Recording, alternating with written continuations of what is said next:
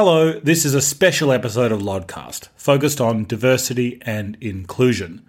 This month we had International Women's Day with the theme of #BreakTheBias. So to explore this essential topic, I was thrilled to be joined by Neeti Nataraja. Neeti was most recently Senior Counsel at Philip Morris International, with previous experience at Allen & Overy and Citi. She is a tireless advocate for equality and helping to shift the legal profession away from an old-school culture into a much broader and welcoming forum. In this episode, we talk about the challenges presented by gender bias and explore practices that legal teams can do to achieve a more inclusive workplace. In our wide-ranging discussion, we hone in on the problems caused by the billable hour model, the importance of leaving work loudly, adding meaning to out-of-office messages, the power of demystifying leaders, the role of mentoring the profession, and the need to check your language. So without any further ado, let's get into it.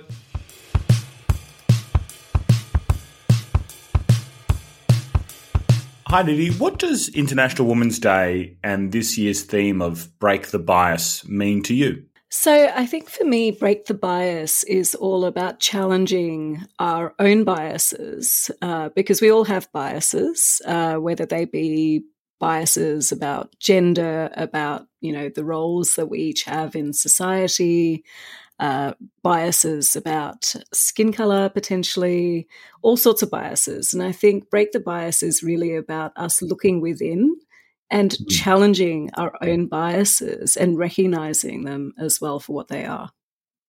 Great. And so this year's theme also asks for gender bias in particular to be called out and for us to work towards inclusivity. Have you experienced or observed gender bias in your professional life? And did you call it out? Were you able to call it out? What was your experience? Yeah, look, absolutely. Look, I think it is something I've seen quite a lot of through my career and in many different ways. But I think the one that really stands out to me and the one that I've observed a lot, especially through my own, interactions with friends as well, is the biases that become part of your reality when you become a working mother or when you become a mother and you're also, working in the legal profession. So some of the ways I think that manifests itself are the assumptions that people make about what you as a woman might want from your career post having children. So I think often there are assumptions made that because you're now a mother, you want to take a step back from your career. And that's not always the case. Often women are now the primary breadwinners in their families. And so it's very important for them to continue to work and continue to earn the income that they were earning before. In the same way, on the flip side, there are now many men, and probably have been for some time, it's just not been acknowledged, many men that want to take a more active role in parenting their children. And so perhaps the arrangement in one family might look very different from the arrangement in another family. And so I think that's something I think we really do need to start challenging, because particularly I think in the legal profession, but also in other similar professional, industries, you do see a lot of women leaving in that sort of, I guess an age bracket of around the 30s, where women are likely, possibly, not likely, possibly going off to have children or trying to have children. And I think it's something we need to acknowledge, why is it that this is the case? What is happening for these women in organizations at that point in time, which is leading them to leave those organizations and perhaps do something completely different, perhaps become an entrepreneur, because in doing so, they then lose some of the benefits that they have being an employee an employee of a corporate organization, for example. So I think for me, that's one of the really big ones I think we really need to address. I think there are other instances as well that I've seen, being in meetings and not being heard or being interrupted or talked over, I think is fairly common, and I've seen it quite a bit. And I think people often don't, or the men in the room often don't realize that they're actually doing it because they just don't see it. But I think, again, we need to, particularly now that we're in hybrid work arrangements, think about how that manifests in meetings and how we can ensure that everyone has a voice in that meeting and that the ideas that a woman might bring to the table are actually heard and acknowledged as being her ideas. Because I've definitely seen instances where a woman says something and then a man repeats it. And it's like, oh, yes, that's a fantastic idea. Hang on. Didn't she say that 2 seconds ago? So I think that's something we need to get better at. And I think that's a leadership issue, right? Like I think as leaders in organizations, we need to step up to the table and really work on how we can include everyone's voice. Great. And I think, like, going back to your first point around the assumptions people often make around females returning to the workforce after having a baby, it's certainly true that it's not true that people do that for men. So when men return from having, their family having a child, no one assumes that they're taking their foot off the pedal for their career. And that's, that's often wrongly, or rightly. It is interesting that there's this entrenched assumption around those gender roles. But I do think it is getting better, certainly amongst, my generation. So people in the early to mid 30s now, a lot of the men that I know are starting to take a bit more an active role. And I think you're right. I think that has happened previously, but it was never really acknowledged, or it was maybe even frowned upon or thought of as a bit weird. So it's great that that's not happening.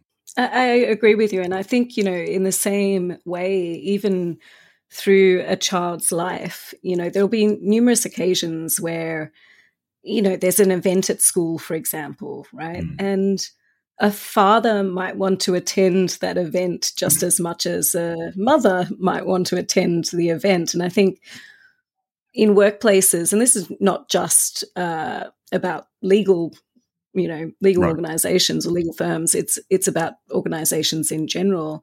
I think we need to get better at acknowledging that, people want to be present in their children's lives, regardless of gender, and that as a result, we need to facilitate that for both, because the more we facilitate it for men and women, the more likely we are to see society's expectations around gender roles and gender stereotypes shift and change, which is exactly what you're saying. Things are starting to shift, things are starting to change. We just need to keep moving in the right direction.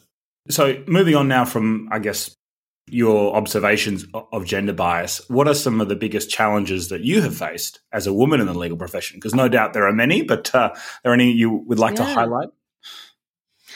So I think one thing that was definitely a challenge for me was very early on into my career in private practice, I identified that I didn't really resonate with the way that some of the senior women I was seeing in the organization were juggling work and parenting. And so, either you had women who were not present at home at all and had nannies looking after their kids, which is fine. And I'm not judging people that do that at all.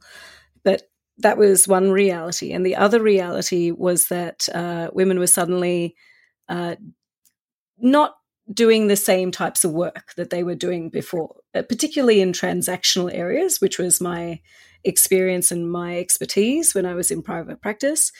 All of a sudden, you could only do certain types of tasks because you were potentially considered to not be available for that entire time, right? And so for me, even early on in my career, in my 20s, I had said to myself, I don't see myself having children whilst working in private practice.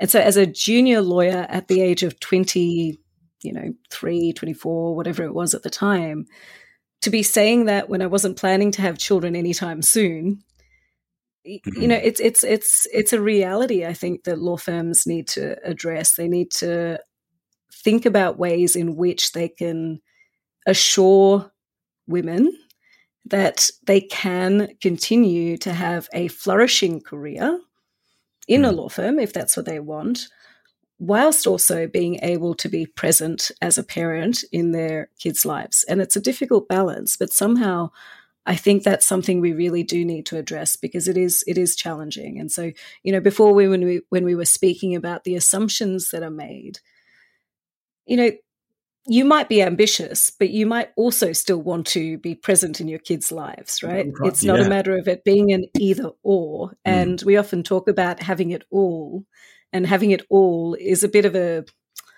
generic statement, because I think you have to identify what your all means, right? Because you can't necessarily have it all, but you can have it all in the way that you want it, right? You have to identify what that looks like. So I think that for me is definitely something that I experienced early on. And it was one of the primary reasons why I left private practice. I just didn't see how it was compatible with having kids.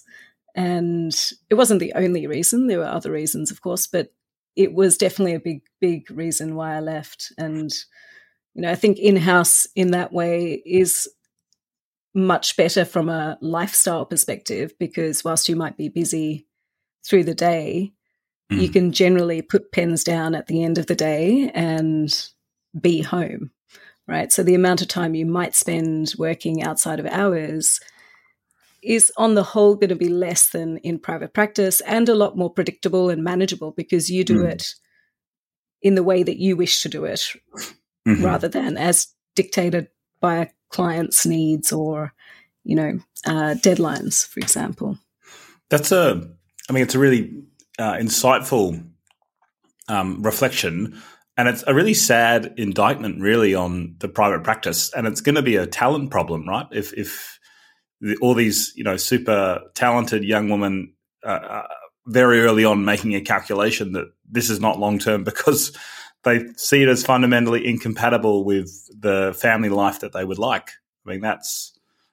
Hopefully, and I imagine it is getting better, but that's a challenge, because I also don't think young men would have that observation at the same time. I think they would be entering and saying, no, I could definitely do this until I want to retire. So it's a really good observation, and it's I think for them it's a problem, because they're missing out on talented lawyers, right?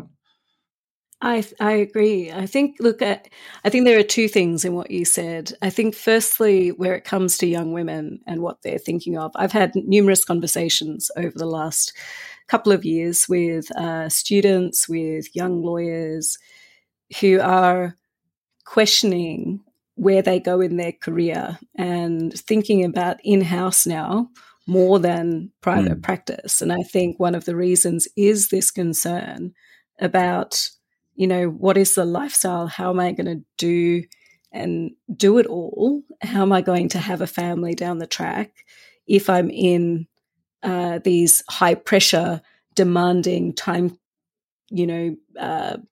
consuming, not consuming is the wrong word, but you know what I mean, roles that take up my time, right? Everything is about work and everything else comes second.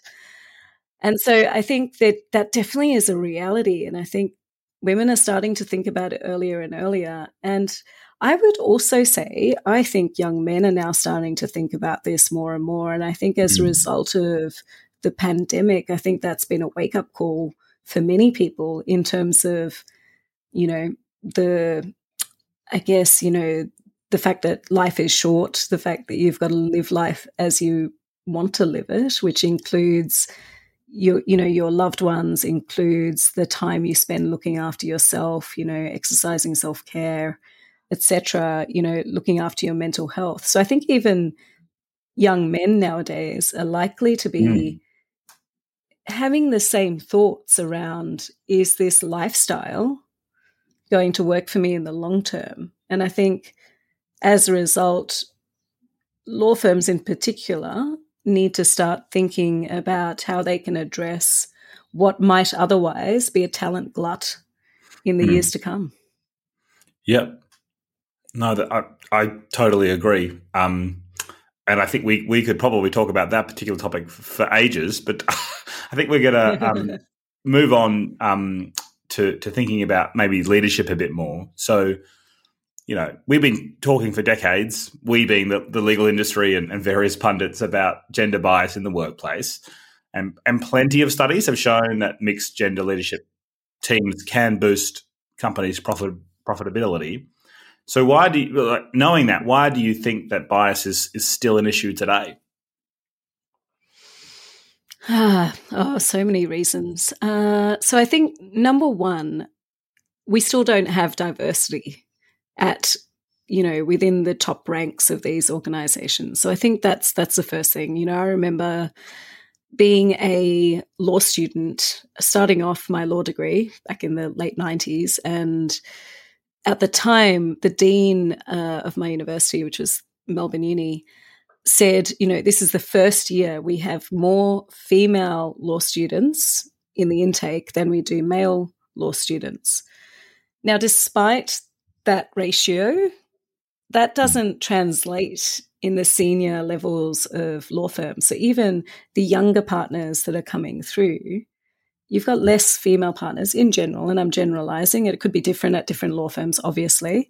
But generally you've still got more men in those senior roles than you do women. And so I think that's number one, because I think you do need representation. So once you have representation in those top tiers of organizations, whatever the organization is, that's going to filter through into the way people look at employees, the way people treat employees, the policies and processes and systems that you have in place as well, right? So I think that's the first thing. I think the second thing is just some systemic issues. So I think and I could talk about this for a long time, but I think the billable hour model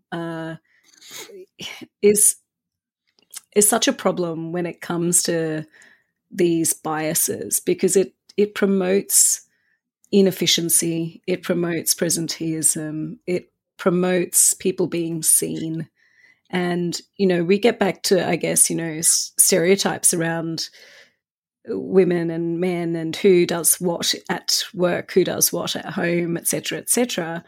But the reality is shifting those roles that men and women are taking on at home, that's not going to change overnight, right? And it's, I think, naive to think that it's going to change overnight. So whilst it's not going to change overnight, we then need to think about what are the systems that we have in place in organizations that then disadvantage women, right? So I think one of those is the billable hour, and this idea that you need to be seen to be at the office until 8 o'clock at night, because if you're not there at 8 o'clock at night, what on earth are you doing? Like, I remember the fear of being in my office at private practice and going, oh, I'm going to leave at 5:30 tonight. That's a bit scary. How do I get to the door without being seen? And it's literally, the fear that you have of people are going to judge me for leaving earlier. But then, if you do go on to have kids, and not all women do, but if you do go on to have kids, that becomes really challenging, because now you have to be out. You don't have the choice of, I can stick around or whatever else it is. And it's the same for men, right? For men who want to be involved fathers, it's exactly the same, right? They may have an arrangement at home which says, I'm going to be the one that picks up the kids. I'm going to be the one that drives to childcare at 5:30, right? So they're going to have the same thing going through their head when they're leaving at 5:30. And so I think one of the wonderful things I saw, I can't remember which organization it was quite some years ago now, which I loved, was this idea of leaving loudly, right? And leaders going, I am leaving to go and pick up my kids. I'm out the door now because I need to, I'm going to go and have a massage, whatever it is, right? Yeah. Encouraging people to, I guess, feel that they have permission to do the same thing that the leaders are doing in the organization. And so one of the things I've started doing in the last few years, again, an idea I pinched from someone else, a blog I think I read, is with my out of offices, not just putting on a standard out of office, but actually saying in my out of office why I'm going to be out of the office. So last year I took a week off because it was my daughter's birthday and it was school holidays. And during the pandemic, my son had been home because he's 2.5. He'd been home throughout the entire thing. And so I'd had very little time just with my daughter since he was born. And so I said to her, I'm going to take a week off and we're going to spend the week together, right? Your brother will be at childcare. My hubby was at work. So we're going to have a week together. And in my out of office, I made it clear that that's what I was doing. I was taking the week off to spend time with my daughter, right? And I think the more we can do that, the more we allow other people in the organization to do the same thing. So I think it's important, whether you're in private practice, in in-house roles, whatever it is, that the leaders in those organizations are taking those steps to provide psychological safety to others. I think that's really powerful, and I'm mentally just going through my out of office at the moment, thinking about what I can do. No, that is really powerful, and I think for my reflection of a short time in private practice is that the presenteeism, which I think has naturally been disrupted by COVID anyway, but that was a real problem. And I remember people strategizing as a graduate. I'll leave my blazer on the back of the chair so I could be coming. That kind of stuff was quite common, like the strategizing, which was kind of funny at the time, but actually is quite sad, really. So that definitely resonates. Okay, well, maybe we can talk about now as a female leader. What is one thing that you choose to do to make workplaces or communities more inclusive or equal? So there are a number of things. I think one of the things I did through the pandemic was, so I returned after maternity leave, literally as COVID was starting. And so I had a 7-month-old baby and a remote schooling grade 1 child at home.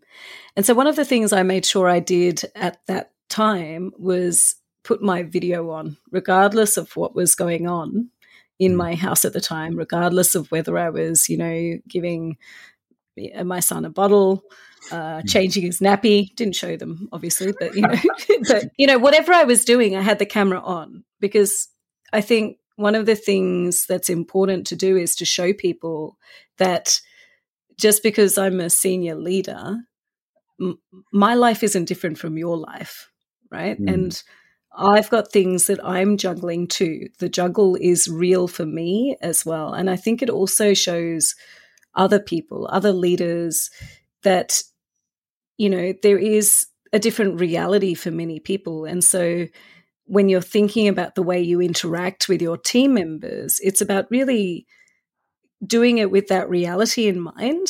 Everyone's reality is slightly different, but at least this way you're showing people that there is a juggle and we need to be mindful of people's juggle and acknowledge it, right? And so I think that for me is very powerful. I think the other thing I like to do a lot of nowadays is mentoring, and I think it's important as a senior woman leader to give back and to support other women through the organization. And the power of having other people that support you and that can also help you have your voice heard is enormous, right? It really can help. And so when I've been in meetings or in teams where, there are fewer women, for example, often I think what's really effective is when you can have that understanding with the other woman in the room to say, if I'm trying to have my voice heard and I'm not being heard, you're going to help me, and vice versa. So even just pointing out, I think, X was trying to say something.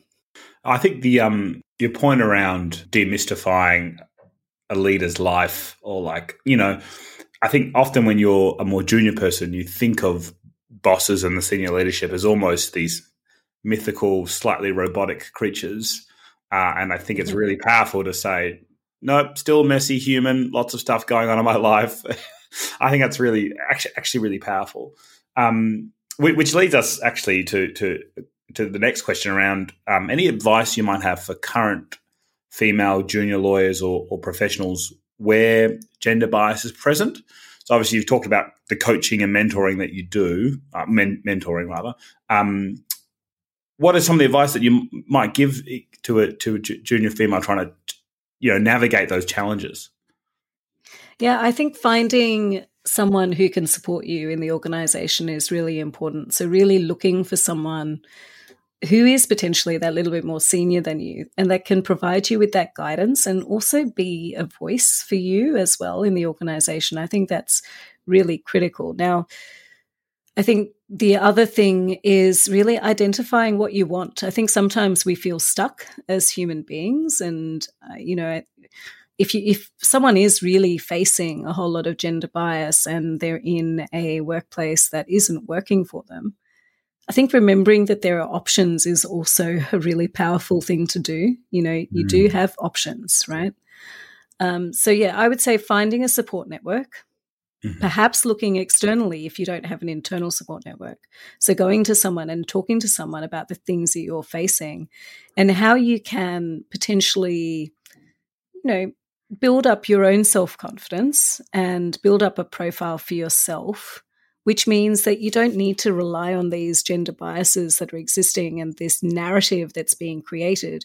You can control your own narrative to a certain extent. I think we often feel that we're at the whim of other people in the organization that are more senior to us, but you can control your narrative. You can do things to start promoting yourself. And I think this is not in the context of gender bias, but that's been part of my journey for the last couple of years, is really building a personal brand for myself so that my narrative is told by me, right? And it's a narrative that transcends an organization as well. I mean, I really agree with that. And I think sometimes there won't be that internal network, as you say. And I think relying on external networks can sometimes be actually really healthy because you can get that perspective, which isn't, because sometimes industries can be quite peculiar in how they manage things. And then you eventually think that that's a normal behavior. And then you might say it to a friend who's, an engineer or they're a doctor or whatever, or a plumber. And they say, that's really strange behavior. Like that's not normal. So I think it's really important. The point around networks, I think it is really important. Okay. The kind of last full question, if I may call it that, was, is what do you think the legal profession can do to greater educate people around gender biases and what action can they take? And obviously International Women's Day this month, and there's a bunch of activity around that. But I think more, at a more sustainable long-term view, what are some actions do you think they can take? So I think the first thing law firms or any player in the legal profession should do is really look internally at the data that they have. Look at retention, look at attrition, look at what's going on. At what time are women leaving? Are they leaving? Are they staying? What are the timings of when things are seemingly going wrong, if they are going wrong? So that for me is number one, right? Because once you've got the data, you can then start looking at that particular subset and, exit interviews, focus groups, etc., to really listen to people and understand what is going on for them. Now, there is a limitation with all of those sort of things in that people may not say everything they want to say because there is a power dynamic at play, right? But, I think that's really the place to start. Now, training in bias-related issues is a difficult one because I think it's important. I think it's very important, but it's often the case that you'll do a piece of training like unconscious bias training and then it'll go out the window, right? Because you hear it, you go, that makes a lot of sense, Yes, I need to be mindful of this. And then it's forgotten. So I think if organizations are going to invest in training, you need to think about then how you can follow up on that training and make it a continuous training program rather than a training program that lasts for 2 days and is then over. I think that's really important. And actually it's interesting because there are a lot of organizations out there now that do unconscious bias training through virtual reality, which is, I think, a really interesting and powerful way to do it because, for example, and this is not gender, but if you think about, say, disability, for example, you're sitting in virtual reality in a wheelchair. So you actually have that understanding of the height differential. So when someone is standing up, what does that actually feel like for you in that moment that this person is standing up, right? And the same thing might be true of, I don't know, being interrupted in meetings, for example, or things like that. And you experience that through virtual reality, right? So I think there are newer and more innovative ways to do unconscious bias training nowadays, which I think organizations can really look at and try and leverage in their own organizations. Other things, I think the language that we're using in job ads, in policies, how are they perpetuating biases? So, the one I like to talk about quite a lot is this one around parental leave, right? Are you calling it parental leave? Are we calling it maternity leave? Are you referring to primary caregivers and secondary caregivers? Because that assumes that one person has the bulk of the responsibility and the other one's just there every so often, right? So that's playing into the societal assumptions around the typical nuclear family, which isn't the typical nuclear family anymore, right? And things have changed. So I think looking at language, I think, is important. And I think then calling it out and encouraging people to call it out. Now, that's going to be hard because I think often if you're in a demographic where you're potentially impacted by gender bias or whatever the bias is, racial bias, whatever it is, you're less likely to call it out yourself. And so I think it's almost the other people in the room that need to be aware of it and call it out as and when they see it. Because I remember a conversation I was in some time ago, and we had this discussion around with some colleagues around sexual harassment, right? And if you saw an instance of sexual harassment towards a woman, as a woman, would you feel comfortable calling it out in that moment? And some of the women were like, no, I wouldn't, because it's threatening to me, right? And so it's almost then in those circumstances, men in the room that need to stand up and go, hey, that's not okay.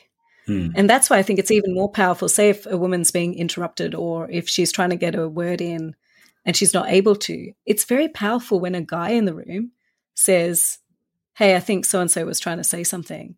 And I've had that happen to me a few times because, I think importantly there's an intersectional overlay to gender bias as well. And, I come from a culture where women are generally more softly spoken, and that's true of a number of different cultures around the world.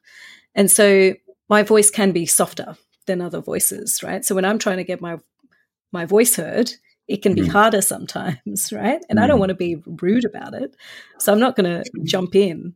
And so sometimes I've had men in the room say, I think Neeti's trying to say something, or Neeti, what were you wanting to say? I think it looked like you were trying to say something. And that is powerful. So I think training managers to be aware of these sorts of things is important. Absolutely. And the two things which came to my mind as you were saying those things, one around language was that real anachronism around dear sirs when referring to law firm. Yes. I can't believe that's only changing at the moment for some law firms. It's crazy to me. And then I'm conscious, I'm generally speaking a loud white male, so I need to often be careful in not necessarily in meetings. I think people are generally better these days, but often it's the stuff where you might say, hey guys, let's do this, and actually that's not the right term, and often I find myself just asking some of my female colleagues like, how would you react if I did this, and then getting their feedback and then using that to I guess have more inclusive language and behaviour, because I think you're right. I think it's on everybody to make the workplace better. It's not, we're not, no one should have to be a martyr. It should be a kind of a collaborative progression, really. So it's as much on men as it is on women. Well, that's fascinating. Yeah.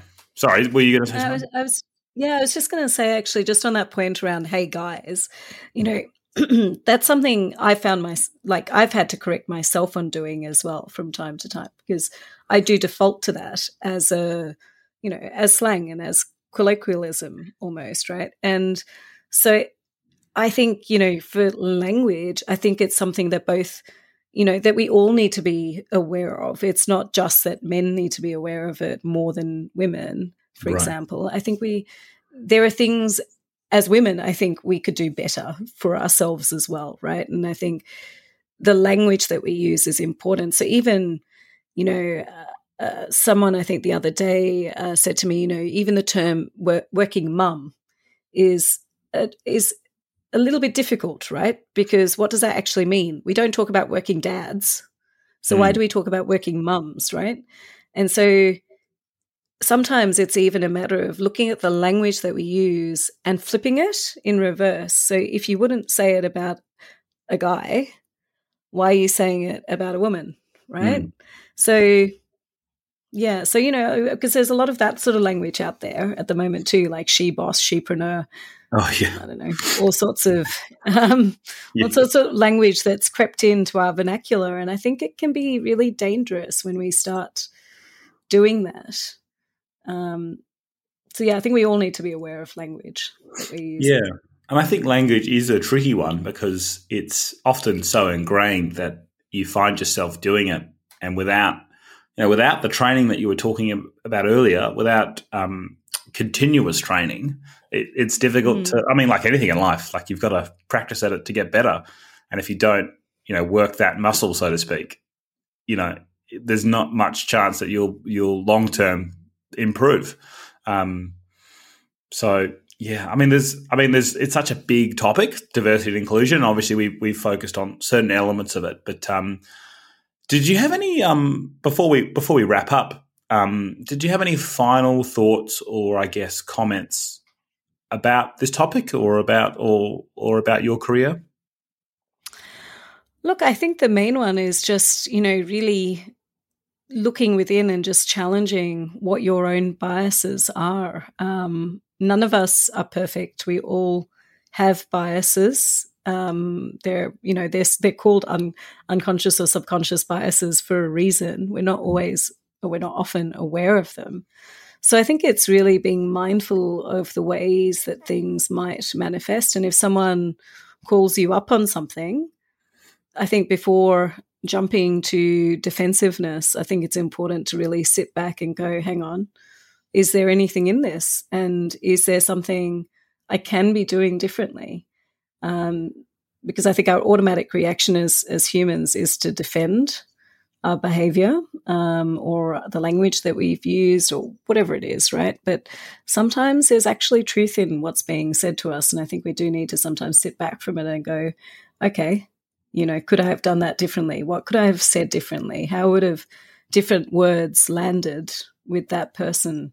And ensuring that the next time that situation comes up, or, if it's not the next time, the one after that, that we're trying to improve continuously. Brilliant. Thanks so much for sharing all that with us today. It's been really fascinating, insightful, and sometimes, challenging, I think, for a lot of listeners. Hopefully they'll go away and take a few, whether it's a different out of office or whether it's checking their language or whether it's in a meeting, taking note of who's trying to speak and who might not be able to. I think there's lots of things that we can all do. And thank you so much for, I guess, throwing a light on all those issues. No worries.